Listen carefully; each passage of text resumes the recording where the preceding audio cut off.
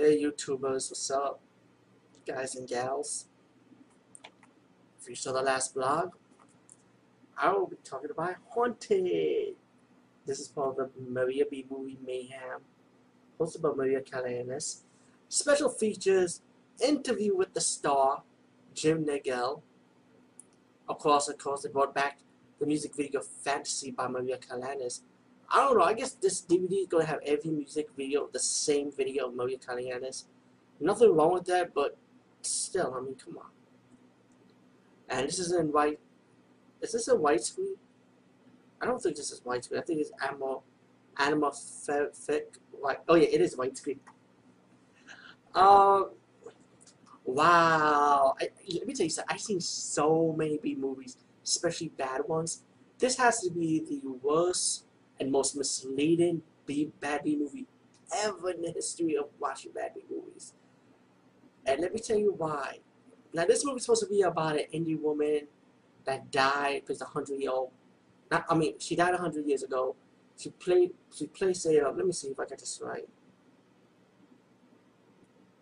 Okay, it's supposed to be a cursing place in the town. One of those type of B movie or horror movie type of thing. But it was 100 years ago. Now, this was done in 1976, but this description say the 1977 horror classic. Is this shit really a horror classic? Are you kidding me? But I mean, I'm kind of mad a little bit. Not as mad as Children of the Corn Genesis, but I'm kind of mad at this because it's like, yo, if you're gonna live up to a title like Haunted or talk about 100 years, like okay, this is about the beginning. Had this Indian woman, right? Very beautiful Indian woman.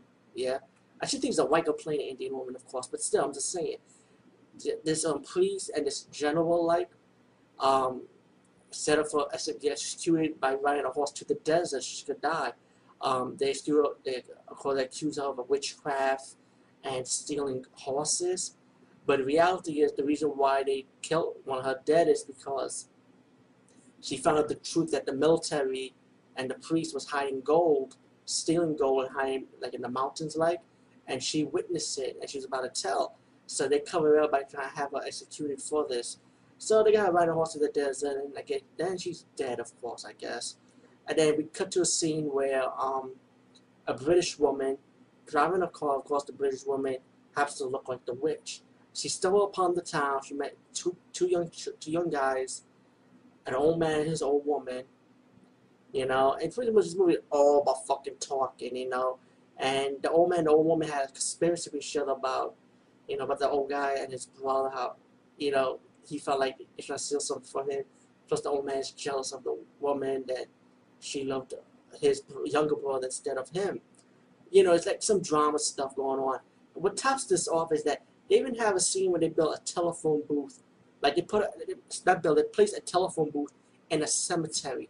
What the fuck put a telephone booth in a cemetery? Man, you gotta love B movies, man. They put some stupid shit. Oh my god. And what's funny about this is that this is mainly more talking. The only death scene you see major is when the old guy visited an old Indian woman about trying to predict his future or what. He strangled an old Indian woman when she wanted her share of the money for helping him out. So he decided to kill her by strangling her. And then when he comes back, he decided to kidnap the British woman, supposed to be like the incarnation of the Indian woman 100 years ago. He started to tie her up and he explains his plot and what he's been through, and then it's a story. It's just so much drama, man. This fucking movie. It's like I'm sorry, my trip not explain it. Anyway, the woman escapes from her imprisonment. She hid in the telephone booth. The old guy caught her trying to kill her in the telephone booth, and of course, this stick he kind of kill her with. He got in the telephone booth, but he put the stick up, hit the lamplight in the telephone booth, and he started burning all over in the fire and shit. And then you have your happy ending after that with the guy and the girl, and they drove off out the town. But besides that, it's like when you see this, you think you expect the Indian woman to come back from life, or come back from the dead, or maybe the Indian would possess the reincarnation of herself, start killing the people in the town that betrayed her, kind of like betrayed her, from having her go to the desert to die. You know, you would think of something like that, some death scenes. Maybe not blood and gore, but some death scenes, you know. But, you know, it wasn't like that. It was like a fucking drama. I would say. And as for Maria Callas, her I don't know. I enjoy her intro and her outro, but this is the first time I'm seeing Maria Callas and we have her hosted a solo movie. Because the last time I talked about this, it was a double feature, right? This is the solo one. This is like one movie only.